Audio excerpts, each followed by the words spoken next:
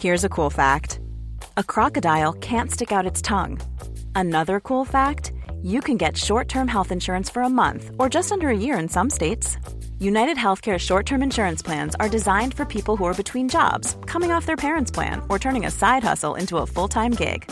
Underwritten by Golden Rule Insurance Company, they offer flexible, budget-friendly coverage with access to a nationwide network of doctors and hospitals. Get more cool facts about United Healthcare short-term plans at uh1.com. Hey, it's Ryan Reynolds, and I'm here with Keith, co-star of my upcoming film, If, only in theaters May 17th. Do you want to tell people the big news? All right, I'll do it. Sign up now and you'll get unlimited for $15 a month and 6 months of Paramount Plus Essential Plan on us. MintMobile.com/switch. Upfront payment of $45 equivalent to $15 per month. Unlimited over 40 gigabytes per month. Face lower speeds. Videos at 480p. Active Mint customers by 531.24 get 6 months of Paramount Plus Essential Plan. Auto renews after 6 months. Offer ends May 31st, 2024. Separate Paramount Plus registration required. Terms and conditions apply if rated PG.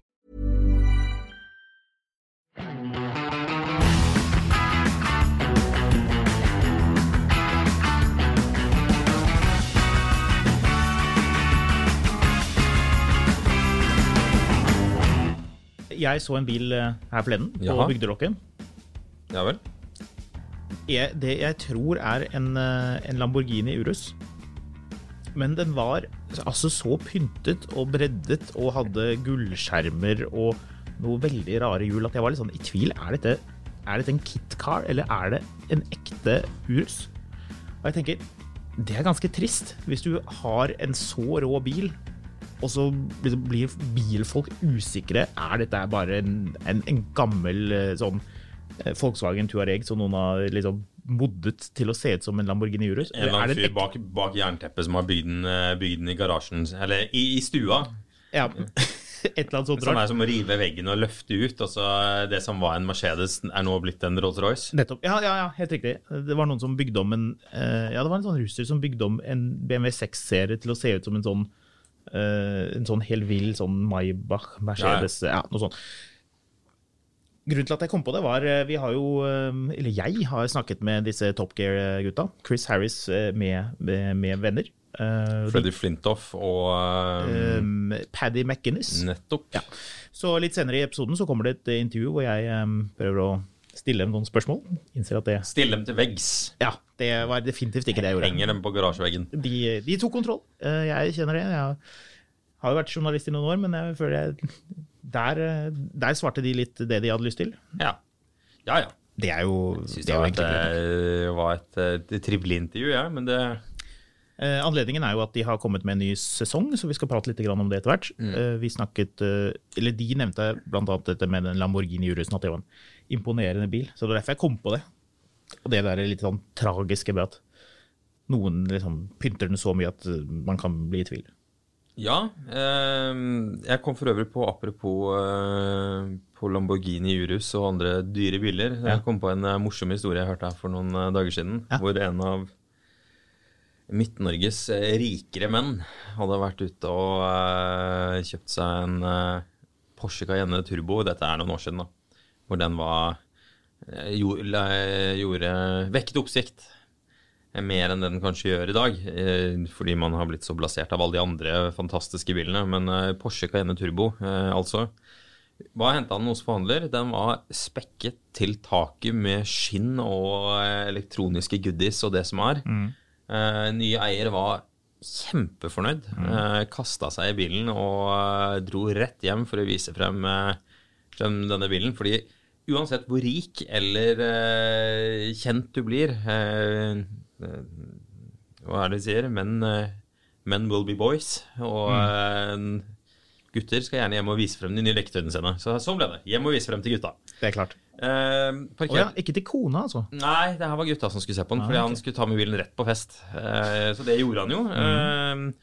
Og alle syntes dette var veldig gjevt og så videre, og så var det noe sjømat på bordet, og så begynte jo festen, og selv en Porsche Cayenne Turbo kan glemmes i godt lag når man har andre ting å prate om. Såpass glemt ble den at den var jo parkert nede i vannkanten. Åja. Da fjæra var der.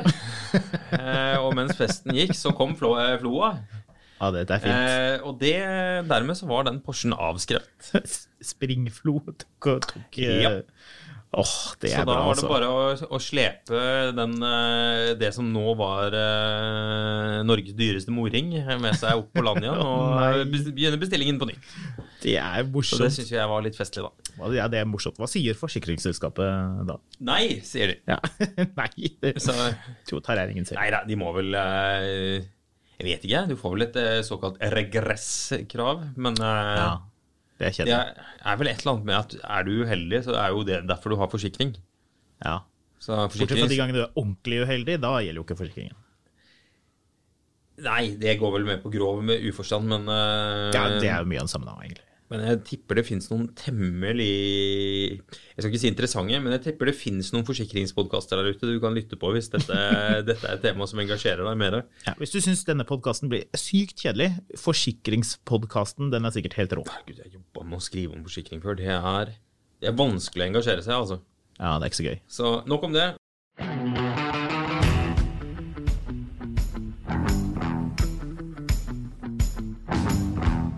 Vi skal jo snakke om bil på TV. Ja, det jo egentlig det den episoden her skal handle om.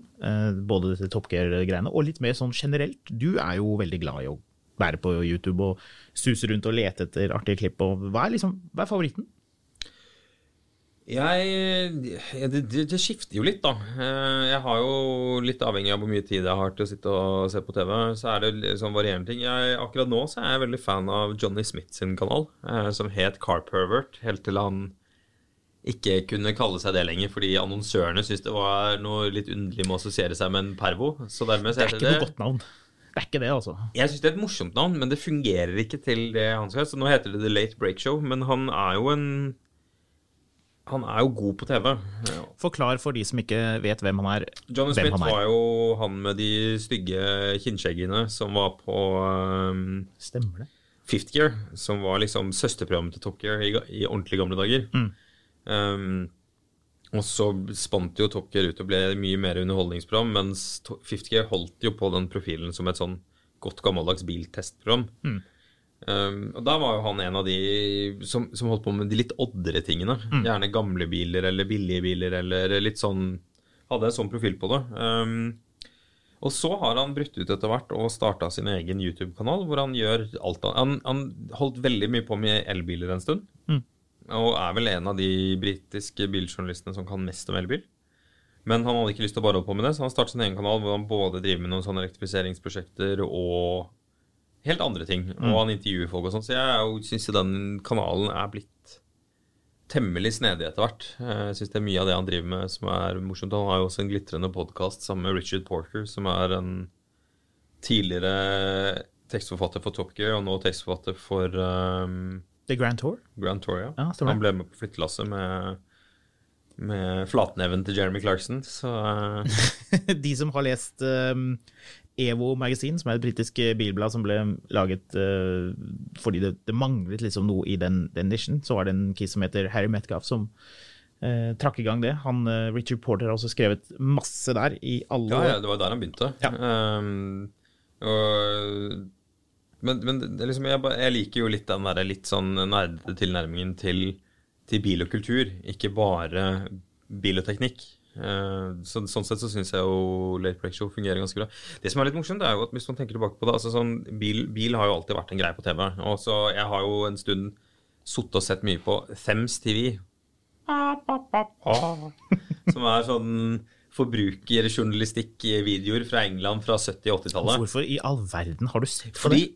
Det ganske morsomt da, når sånne menn med sånn komisk, seriøst ansiktsuttrykk og sånne lange brune slips og slengbukser står ved siden av en eller annen sånn Opel eller Citroën og står og snakker. Altså, alt handler om hva som liksom a good fleet car og beste firmabilen, og det liksom, det utelukkende forbruk og finansiering som alt handler om da. Det aldri noe sånn lidenskapaktig, det sånn fascinerende sånn revisjonsaktig tilnærming til konseptet bil da. Og en sånn ganske kraftig bias til britisk bilindustri. Ja, det det stort sett. Men selv, ofte jo dette laget på de tidspunktene hvor British Leyland kanskje gikk som verst. Så det liksom det jo litt sånn komisk etterpå når de står liksom bare sånn this is the new Mercedes. But if you really want something that's extraordinary, Try the new Rover. Ja. Det liksom bare sånn, står det en eller annen sånn Rover 2500 ved siden av og ruster.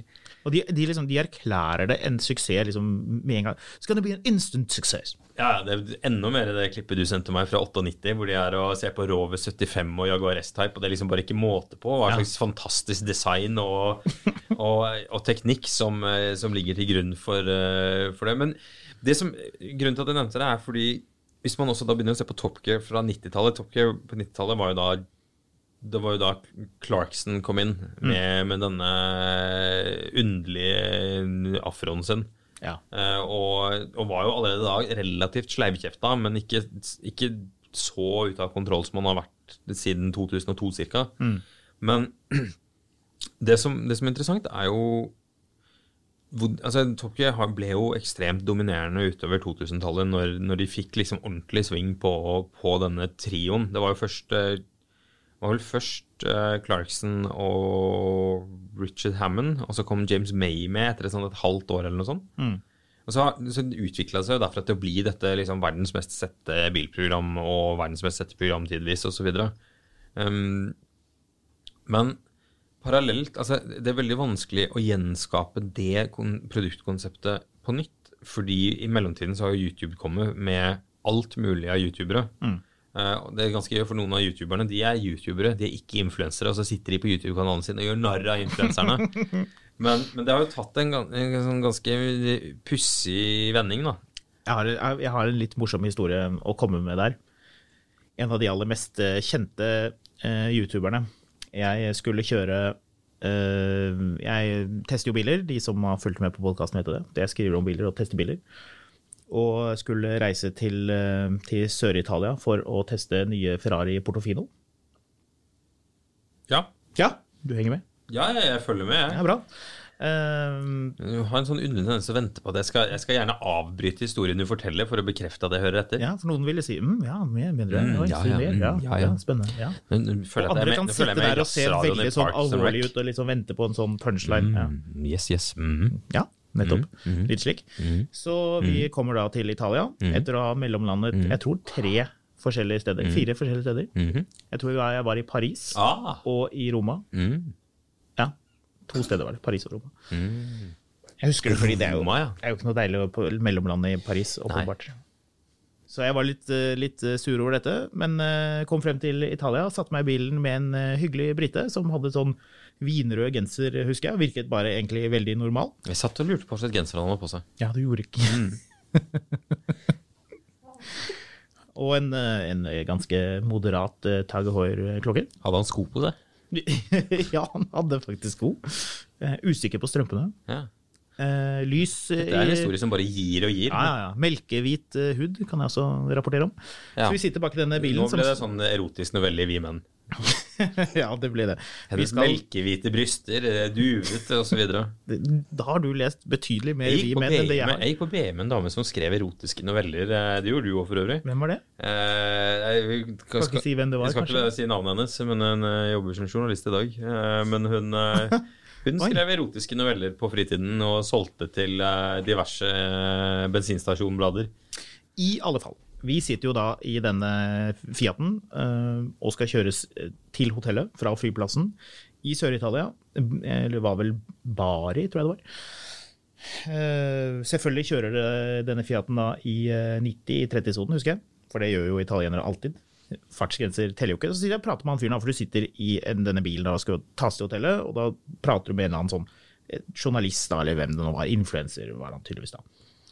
Og jeg merket jo på han at han syntes det var litt rart at jeg ikke visste hvem han var. Og det gjorde jeg ikke, men jeg skjønte at det var et eller annet spesielt, da, hvor han hadde Ferrarier, og han hadde bestilt en sånn McLaren Senna, som han gledet seg, eller han var sånn passe gledet seg til å få den på tunet. Kan jeg jo skjønne, for så vidt. Og dette var da denne Shmi. Ja. Hello, everybody, I'm Shmi. Og han er jo råpopulær, altså han har millioner av følgere og er liksom helt sånn ekstremt. Så jeg skjønte det litt etter hvert da han sa at han hadde 1,5 million følgere eller noe sånt rart, at dette var jo liksom hot shit. Og disse Ferrari-folka sto jo på armer og bein for å få han til å være fornøyd. Så han fikk sin egen bil, mens jeg måtte dele bil med en finne da. Eller danske. Jo, det var en danske var det. Ja, plutselig måtte du dele bil med en annen. Det er mamma alltid det. Ja, ok. Nei, men plutselig måtte du dele en bil med en annen enn me. Nei, det var jo da vi skulle teste bilen. Ja, sånn Ja. Ja.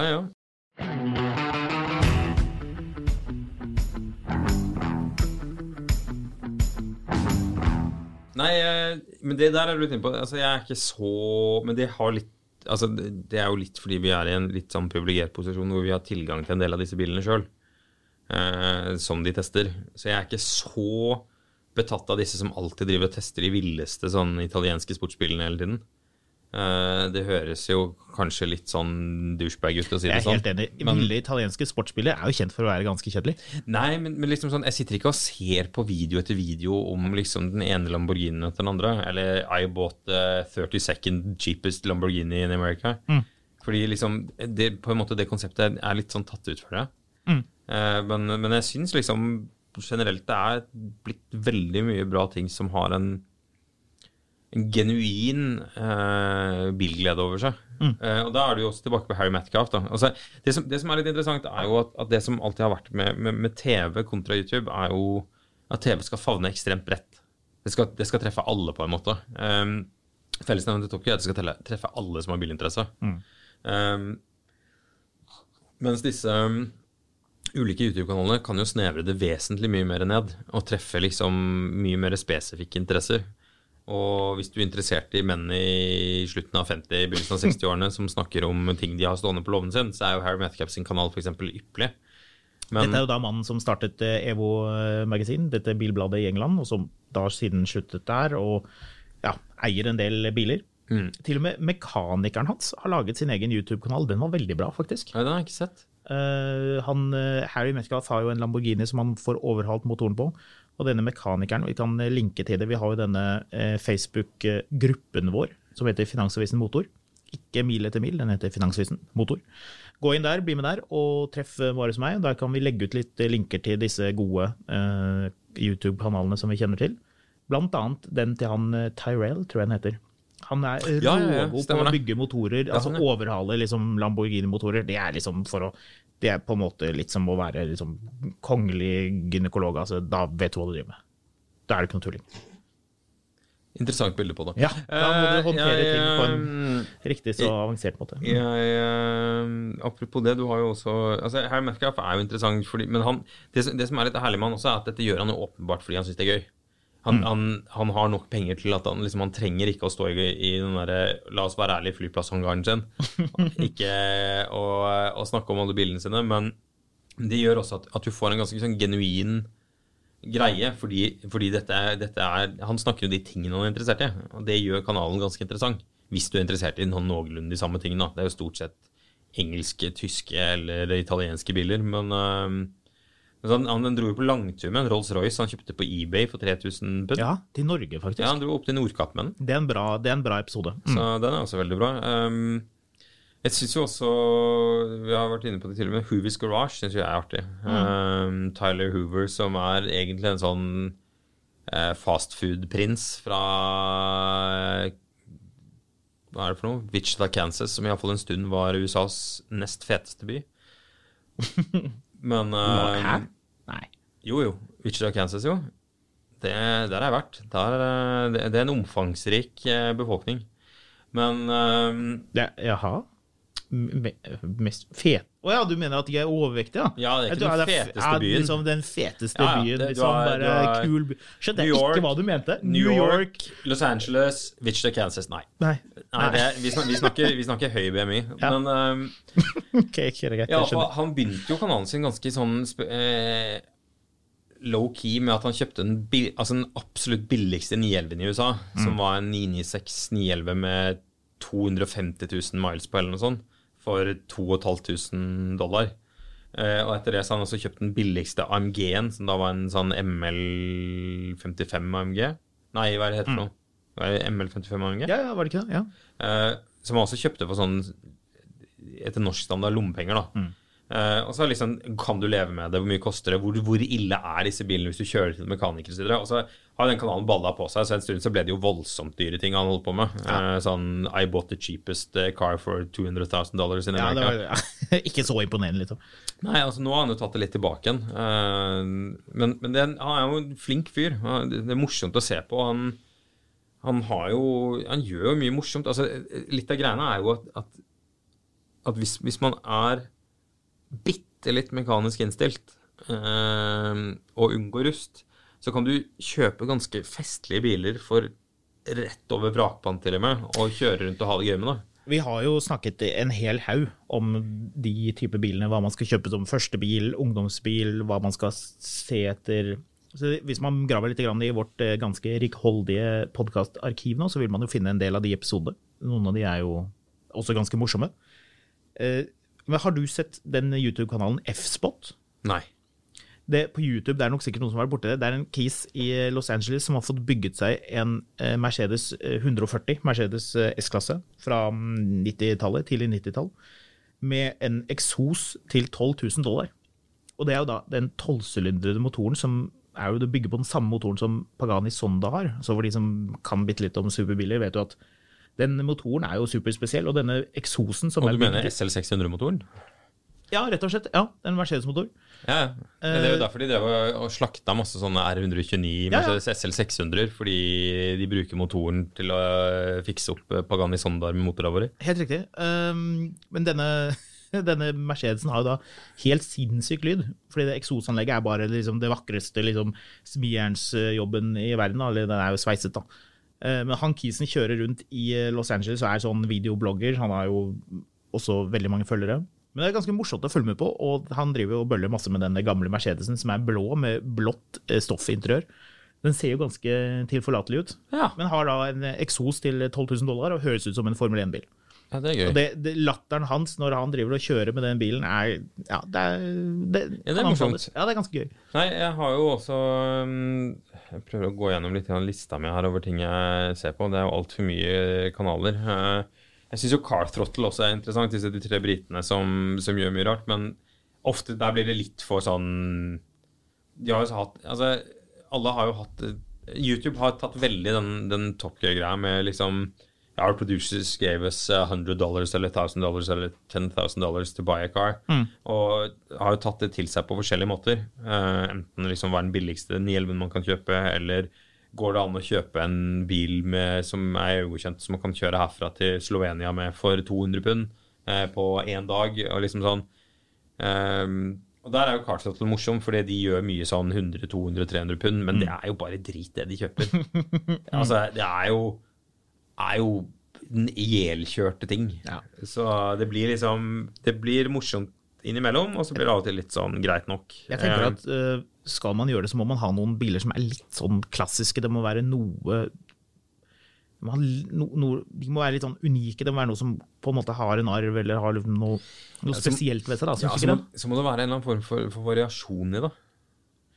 Ja, så må det være noe hvor man på en måte har en historie bak da, kanskje liksom for eksempel hvis du skulle funnet en bil og kjørte til Nordkapp med, tatt en gammel Audi 80 og snakket om hvorfor Audi 80 var en viktig bil da den kom, og liksom sånn, tatt den greia da, i stedet for liksom tatt bare en helt sedvanlig boring bil da. Ja, det gjør ikke meg så veldig mye, men problemet hvis du kjøper en Ford Focus hver uke i 4 uker, da det ikke så gøy lenger. Nei, men hvis du kjøper en Ford Focus her og kan være så rart som en Subaru Outback liksom, det trenger ikke å være så eksepsjonelt så lenge det en eller annen sånn, altså jeg synes de fleste biler kan være interessante, men det må være variasjon i det man produserer, men det en veldig underholdende kanal det også, og så har du jo det går jo alle veier det her greiene her. Doug DeMuro jo blitt en sånn der bilguru i USA, tasser rundt en lang mann i cargo-shorts og snakker litt sånn nasalt om ting. Men hva det som har gjort at han blitt så det klarer jeg ikke helt å sette. Nei, ikke heller. Det litt rart. Doug score. Det liksom bare folk finner han vel utrolig troverdig da, tror du ikke? Ja, han jo veldig kunnskapsrik, men jeg synes liksom det blir litt sånn veldig varierende kvalitet på det liksom. Hva med restaurering? Det noe, det kanskje litt mer min greie enn din greie? Ja, jeg har jo fått altså, det har jo det som så gøy, at det har blitt så snevert. Så jeg følger en kanal som heter Salvage Rebuilds UK. Det hørtes veldig sært ut. Ja, de kjøper stort sett biler fra Copart, som sånne Fiat 500 og Golfer og alt mulig sånn, og så gjør de bare sånne forskjellige ting. Hello everybody, welcome back to the channel and welcome back to a new video. Og så det liksom bare han fyren som snakker med sånn grov dialekt, eller tung dialekt, mens de fikser ting. Men det sånn, det ofte sånn speeda opp, så du kan sitte bare og slumre mens du ser på at noen fikser liksom en 10 år gammel Golf. Ja, det ganske deilig. Så, men det jo ikke veldig spennende.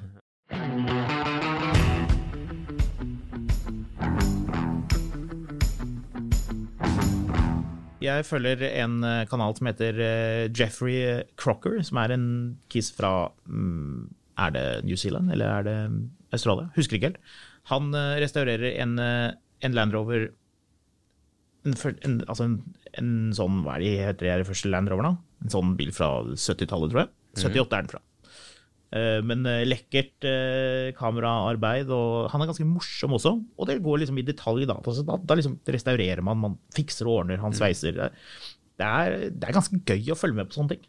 Ja, jeg klarer sånne til et visst punkt, men jeg klarer ofte ikke mer enn 3-4 episoder med bil, så jeg lei. Jeg trenger liksom ikke 38 deler av liksom alt de gjør. Ja, men, jeg synes det morsomt å følge litt med. Ja, for all del. Men jeg merker at det tar da den der liksom gnagerhjernen min, den begynner å kjede seg, og så må jeg gjøre noe annet. Så må du gå ut og skru selv. Ja. Så det også en annen greie, liksom sånn all den tid liksom nå så Miljøpartiet De Grønne prøver enda mer å ødelegge for bilen som ting, så det jo klart at bilkulturen jo sterkere nå enn noensinne, takket være internett og takket være YouTube. Det dukker jo opp nye kanaler og nye ting hele tiden, sånn at liksom bilinteressen på ingen måte død. Jeg synes jo en av de tingene som har vært interessant med YouTube har jo vært at jeg har fått veldig sansen for elektrifisering av biler, takket være YouTube. Når man ser liksom folk bygger om vanlige biler til en elektrisk drivlinje, og det fryktelig mye biler som kule, men som har en helt forferdelig drivlinje, og hvor det da blir mye mer interessant når den... Du hadde jo et intervju med Ed China. Ja. Han, hva det programmet heter? Wheeler Dealers. Wheeler Dealer skyter Karoline inn her. Takk skal du ha! Det kommer jeg ikke på meg å si. Gå tilbake i buret ditt nå. Det ikke noe bur her, altså. Ennå. Han mente jo at Citroën DS var en perfekt bil å elektrifisere. Alle Citroënger. Ja, egentlig, fordi motor bortsett fra den med Maserati SM, den med Maserati V6-eren. Den skal ikke elektrifiseres. Men de andre kan elektrifiseres. Det et godt poeng, egentlig, fordi motorene jo bare kjedelig. 400, 2 liter eller hva det var. Perfekt bil å elektrifisere. Ja, definitivt. Ja. Men det mye av de bilene her. Jeg ser det, så har jeg denne Range Roveren min med en sånn 4,4 liter V8. Og den artig, den motoren, altså, men det ville ikke kostet meg, det ville kostet meg veldig mye, men det ville ikke kostet meg noen tårer å kastet ut hele den drivlinja og hatt elektrisk, hvis det var et godt option for å gjøre det. For det ikke motoren og girkassa i den bilen jeg betatt av. Så for min del så kunne sånne ting, altså, det en god del ting man kan elektrifisere og komme ganske godt ut av det, tror jeg. Vi skal snakke mer om det med elektrifisering. Jeg tror det kommer til å komme mer når batteriteknologien i større grad ligger til rette for det. En ting at du har kraftige elmotorer som kompakte og blir sånn store nok. Batterier. Men problemet jo at du har ikke noe sted å legge de batteriene til. De for tunge. Så hvis du får en betydelig bedre battery density, altså at batteriene mindre, lettere, for det jo det som problemet. Men det vil du få også. Det bare et spørsmål om tid. Vi snakket jo litt om det der med elektrifisering av eksisterende biler. Jeg har jo snakket med disse Top Gear-gutta. De kommer jo med en ny sesong som ser jo morsom ut. Det ser jo ut som de gjør en god del saker og ting. Jeg har sett 1 episode foreløpig. Man kan se traileren gratis, den ligger fremme. Jeg så en episode i dag på nettet, bare innslag når de driver og prøver å sette verdensrekord i drifting med Taycan. Åja, gøy. Chris Harris. Så. Ja, det morsomt. Ja, for det var jo da disse 3 som presenterer det. Det jo Chris Harris, Paddy McInnes og Freddie Flintstone, nesten. Flintoff heter han. Ja, du vet jo hvem han er. Du er så interessert som du er i cricket. Ikke sant? Jeg aner ikke hva det du sa der betyr. Nei, cricket er jeg ikke interessert i selv, altså. Så det skal jeg tilgi deg, altså. Ja. Jeg tenkte jeg skulle spørre dem litt om elektriske biler, for de har jo kjørt en del elektriske biler i den nye serien. Ja. Og jeg spør jo da blant annet om det med vekt, som vi jo snakket om, den der med vekten av en elbil. Hva de tenker om det. Og da bruker jeg jo da det gode sitatet til den tidligere Lotus-sjefen, Colin Chapman, som snakket om add lightness. Men det skjønte ikke de gutta da. Så når du hører det klippet, så hører du at hvis du hadde sett ansiktsuttrykket dem, så når jeg babler i vei om add lightness, så ser de helt sånn himmelfallende ut. Jeg skjønte ingenting av det. Men jeg sjekket jo da etterpå for å finne ut om jeg sa noe feil, og det gjorde jeg jo egentlig ikke. Lotus-sjefen sa simplify, then add lightness. Og det betyr jo da, som alle de som har kjørt en Lotus, jeg vet ikke, har du kjørt en Lotus? Nei, ikke kjørt Lotus. Nei, jeg har kjørt noen Lotuser, og det på en måte, det gir litt mening, det der med at en god bil, en bil som er rå å kjøre, en bil som på en måte, hvis det er bare kjøringen det handler om, altså kjøreegenskaper, så kan ikke bilen være tung. Det kan den bare ikke. Og vi har jo nå inne en hel haug med elbiler til denne lille kåringen vår som vi driver med. Så vi har jo inne masse fine elbiler, blant annet Porsche Taycan, og det er tung bil, altså. Selv om disse, som vi jo hører i intervjuet, så er jo disse Top Gear-gutta meget imponert over den bilen, blant annet. Og ja, så det er jo litt det vi diskuterer egentlig. Ja, jeg har jo litt tro på at det der blir lettere etter hvert. Og det må det nesten bli. Også for sin egen del, fordi liksom mye av det som strømmen går til er jo også å slepe rundt på egen vekt. Så det er liksom... Jo lettere du får batteriene, jo mer effektivt blir det jo på en måte. Det er jeg skal briljere med mine fysikkenskaper der. Nei, det skal ikke heller. Men det er jo en selvforsterkende effekt da. Hvis du har en bil som er lettere, trenger du færre batterier. Ja. Så det er liksom... Men ja, jeg tror det blir interessant. Jeg er jo blitt ganske fan av det nye Tokyo-konseptet også. Men det tror jeg nok er vanskelig for en del å akseptere, men jeg tror, altså... alt har en ende, og det konseptet med de 3 britiske opprinnelige karakterene på Tokyo, det var på vei til å bli litt slitt i utgangspunktet. Så var det nok bra for de å komme til Grand Tour og få lov å finne opp sitt krutt på en ny måte, men jeg tror nok man skal ta inn over seg at det der ville stoppet opp uansett. Men fordi Jeremy Clarkson var kald og sint og hadde sluttet å røyke og klapper til produsenten sin så han får sparken, så blir det på en måte en veldig stor byrde på de som overtar programmet etter dem. Og det tok jo noen sesonger før det i hele tatt begynte å sitte, men jeg må jo si at jeg synes det nye konseptet fungerer ganske bra, og stadig bedre for så vidt. Det som er styrken til Tokyo nå er jo også produksjonen. Altså, det er jo vakkert å se på. Og, de er veldig flinke, ja. Og det har de jo, der har de dratt lasset for alle som driver en YouTube-kanal, altså. De har lært en hel nasjon, eller ikke nasjon, hvor kan det være fra, men de har lært en hærskare av YouTubere hvordan god regi skal sitte. Here's a cool fact. A crocodile can't stick out its tongue. Another cool fact, you can get short-term health insurance for a month or just under a year in some states. United Healthcare short-term insurance plans are designed for people who are between jobs, coming off their parents' plan, or turning a side hustle into a full-time gig. Underwritten by Golden Rule Insurance Company, they offer flexible, budget-friendly coverage with access to a nationwide network of doctors and hospitals. Get more cool facts about United Healthcare short-term plans at uh1.com. Many of us have those stubborn pounds that seem impossible to lose, no matter how good we eat or how hard we work out. My solution is PlushCare. PlushCare is a leading telehealth provider with doctors who are there for you day and night to partner with you in your weight loss journey. They can prescribe FDA-approved weight loss medications like Wegovy and Zepbound for those who qualify. Plus, they accept most insurance plans. To get started, visit plushcare.com/weightloss. That's plushcare.com/weightloss.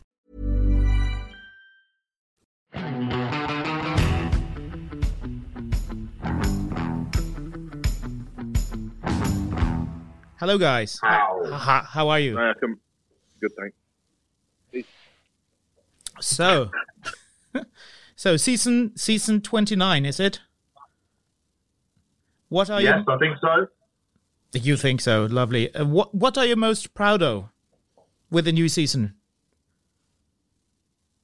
I think the fact that we've managed to record most of it during the lockdown has been a good thing. And I think when you watch it on the TV, you won't get a sense of we've recorded it during a global pandemic. I think it feels quite light and funny and everything else you come to expect on Top Gear. So I think that's testament to the people, behind the scenes, the producers and everyone else who helped make the show the success it is. What about the cast then? What impressed you the most? Well, we've got a good selection of sort of new, exciting, unaffordable stuff and some really fun older stuff as well. I think the SF90 Ferrari is a really interesting vehicle because it shows us the way Ferrari's moving over the next 15, 20 years. Some of it's good, not all of it's good, I think. We've got Lamborghini Urus, Audi RS6. I don't think anyone dislikes the RS6. It's an absolute weapon. The Urus is a bit more controversial. And then we've got stuff like a Mark 1 Focus RS, a cheap Porsche Cayman, a Maserati Quattroporto, which get, let's say, bodily altered during the show. It's been tougher getting hold of the cars because a lot of the car makers during lockdown were shut down as well. But the producers and the team have done a great job of still, I think, giving us a fair shot at some really interesting cars that still makes the show look exciting. I understand you have quite a bit of different cars, and I saw you had some plug-in hybrid and at least one electric car as well. The Tesla Model 3? Yeah, so we do a film with a couple of plug-in hybrids and also the amazing Tesla Model 3, which I think Paddy left you in awe, didn't it? I absolutely love the car. Like anything else with electric cars, there's no two ways about it. That's the way it's going to be in the future. And being in and around that Tesla, I absolutely fell in love with it. And I didn't think I would. And then the Taycan as well, the Porsche, that car is probably one of the best cars I've driven in the last 2 years, easily. It's amazing. But the infrastructure isn't there enough to catch up with how good that car is yet. Right, so the Taycan, that's a favorite among the electric cars? I think, yeah, head and shoulders. Not just electric cars. I think among all cars I've driven, like I say, in the last couple of years, it was just, I loved being in it. I loved the driving. I think once Porsche and Mercedes and Audi and all the kind of the big hitters start getting into that market fully, they'll probably leave Teslas in the dust because I absolutely love that car. I couldn't get enough of it. Well, I had the chance to drive the electric Mini. We had, because everything's closed down, it was a theme park, which we had the chance to drive around and race around in electric cars. And I had so much fun driving the electric Mini. Unfortunately, it's so expensive. I'm not quite sure how achievable it is, but as a car and fun, it was so good. But the range is average as well, 140 miles.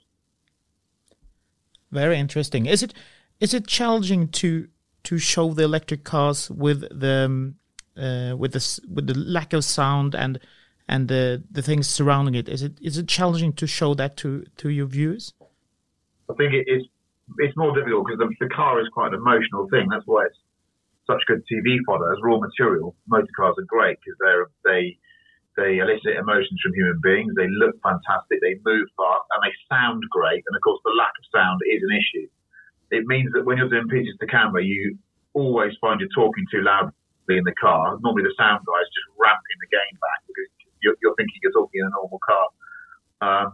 But the directors love it because it means they can put their favourite music over the film and not have people like us complaining saying I can't hear the V12, so they can whack over their favourite music. But look, it's the way it's going. I think we're very soon going to have car makers that will start giving us more fake noise into the car. I think already there are certain cars where you can choose how your engine sounds and configure it, and I can see the next generation of them saying, well, I want to be in a V12 today, I want to be in a V10 today, and that's what will happen. And then we'll just use that noise on the show, I'm sure. That Tesla Paddy had other features you're happy with, didn't it? Oh, yeah, it had a karaoke machine in which was an absolute game changer. It was. We loved it. You've got a full-on party in your car. So, again, there's so many things, and you get in it and you're getting used to it. I think the one thing, particularly with a Porsche, which I found, and this is where it gets a bit of a sticky point, is I think there's like 4 or 5 superchargers in the UK, and I wasn't near it. So I charged the car overnight at my house using a regular plug plugged in there. And it did an 8 or 9 hour charge, and that gave me 11 miles range. What? Absolutely nothing. Shush. Exactly. It did, yeah. And I was like, well, that. Where did you go? And the guy picked it up from Porsche, and I explained to him, I said, Luke, I've had this on charge all night, and that's what it's given me. And did he just turn the plug on? Idiot. So that's the issue. That's the issues with cars. Electric cars at the minute. I think most people in their houses don't have a drive. So you're not going to run a cable out your window. So it's once all that catches up, we'll be flying. Then we'll be away with it. So you're all car guys, and I heard someone say add lightness. And electric cars, if you're going to continue about electric cars are always quite heavy, aren't they? So what do you think about having an enjoyable car, but the heavy batteries of an electric car? It didn't make any difference with a Taycan, anyhow. That didn't make any difference. In terms of sort of ride and handling and all that stuff, the chassis engineers and tyre technology is so good now that they cheat physics. I mean, you drive a Taycan on the road, you've no idea it weighs 2.3 tons. It feels like it weighs about 1.6. It's only when you really push it on a circuit that you realise how heavy it is, or when you look at it and see how big the front brake rotors are, and the caliper is just enormous because the thing's so heavy. So I don't think it's a massive problem. And also, increasingly, if you're using more electricity because your car's heavier, but you're generating that electricity through renewables, it doesn't make any difference, does it? That is fine. But battery technology is what's holding it back. Range, weight. I'm sure all these things will get better. But I think whereas the argument in an internal combustion engine vehicle is, well, if you've got more weight, you're using more fuel to push it along. That doesn't really stand scrutiny if you're using electricity, but you're producing that electricity very cleanly. It doesn't make any difference, does it? Can we have the last question, please? Thank you. I saw some clips of someone, I'm not quite sure who, crashed a Lamborghini Diablo, was it? Chris Harris. It was a real feat. Well, I'm not sure which ones you've seen, Hacken, because if you'd have watched any of the last three seasons, it'll probably be Freddie's highlights reel. Never a Lamborghini. Diablo, come on, Pat, tell him. Could you say something about what happened? The thing is, Hacken, we're on a channel called BBC One now in the UK, so we've sort of had a promotion with the series, and I thought to myself, how can I get more viewing figures? So what I did very selflessly was took the Lamborghini for an off-road drive, and it garnered a lot of publicity. So again, I don't like to talk about these sort of things, these commitments I make to the series, but that's me selfless. Selfless. All right. Thank you very much, guys. You're welcome. Bye-bye. Bye. Thanks, Hacken. Thank you.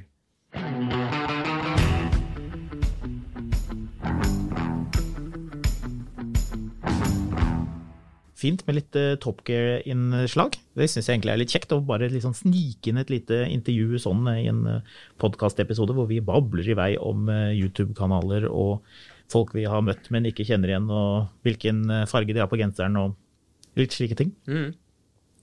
Vi nærmer jo oss slutten her nå, men du skal lure inn en liten en. Ja, det er to ting jeg tenkte jeg skulle skyte inn her. Det ene er jo, apropos Top Gear, du fant et klipp fra Birmingham Motor Show i 1998, som vi skal ta og dele på Finansavisen Ja, la oss gjøre det. Fordi det er så voldsomt. Det er et flashback til mye rar bilproduksjon fra 90-tallet. Men det er Tiffany Deller, Clarkson og en haug med andre raringer. Quentin Wilson. Quentin Wilson. For en fantastisk mann. Ja. Men det synes jeg var morsomt. Det slo meg også der at Lotus Elise nesten 25 år gammel. Så, jo, dette jo en sånn mal apropos til funn på Finn, men i forrige episoden snakket vi om... Kan jeg bare avbryte? De som lurer på hva i all verden funn på Finn, hvis man nye til podcasten. Vi har sporadisk innimellom lurt inn det vi kalte en liten spalte, et lite stikk, kalte producer Caroline, som dreier seg om rare biler vi finner på Finn. Morsomme annonser. Morsomme annonser. Marius finner jo mye på Finn hele tiden. Interessant karakter. Ja, så vi putter inn, når det dukker opp, så putter vi inn. Hvis du, kjære lytter, har et forslag til en artig funn på Finn, eller har noe annet du vil si til oss, men ikke vil si det til alle på Facebook-gruppen vår Finansavisen Motor, send oss gjerne en mail på miletermil@finansavisen.no. Ja, forrige episode snakket vi med Nils Wærstad om Range Rover, og der kom vi også inn på Land Rover Freelander. Ja, og det jo liksom morsomt, for når jeg har funnet den her da, den jo rørende billig da. Hva du har funnet? En Land Rover Freelander fra 2001. Ja, så en tidlig en da. Ganske tidlig. Ja, 2 år inn i produksjonen. Bilen starter lett. Jeg tror det en lekkasje i radiatorsystemet, da den ikke holder på vannet, og dermed ikke får vann til varmeanlegget inn i bilen. Ja. Jeg kan bare si med en gang at hvis ikke du, altså dette bilen altså, men det ganske søtt å tro at den lekker kjølevæske. Den bilen den motoren der altså den drikker vann, altså det eneste som suger opp mer vann enn det der jo spagetti. Ja, vi kan si det sånn, den lekker kjølevæske inn til forbrenningskammeret, hvor det blir omdannet, og det kommer masse hvit røyk ut av eksosen. Ja, det bare står bak der, godt og varmt, som en sauna. Ja, det deilig, ja. For dette en 1,8. Dette en 1,8. Ja, og for de som ikke vet det, som lurer på hva i all verden det vi snakker om, på Land Rover Freelander så var det vel stort sett alle bilene som hadde den 1,8 liters motoren, så røk toppakningen. Ja, og da drikker bilen vann. Ja. Eller lekker, som noen skriver da igjen. Ja, en liten varmelekkasje. Hva prisen da? 5.000 kroner. 5.000 da? Ja da, så det ikke noe å si på det. Men det bare litt søtt med noen som tror at en Land Rover Freelander 1,8 lekker vann. Den bruker vann! Så kan vi sitte og le av det. Dette var en av de snevrere funnet på Finn. Ja, litt håndelig også, kanskje. Ja. Vi høres. Hei. Produsent for Mil etter mil, en podcast om bil, Caroline Helgesem. Med meg i studio har jeg Marius Mørk Larsen, og mitt navn Håkon Sæbø. Send oss gjerne ris, ros og innspill på miletermil@finansavisen.no, og husk at du alltid finner godt bilstoff på finansavisen.no, og selvfølgelig i lørdagsutgaven av Finansavisen.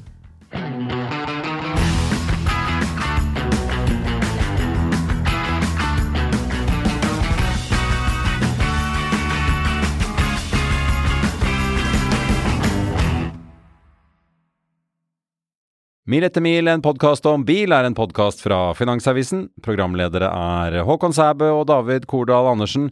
Produsent Lars Brenden Skram, og ansvarlig redaktør Trygve Hegnar.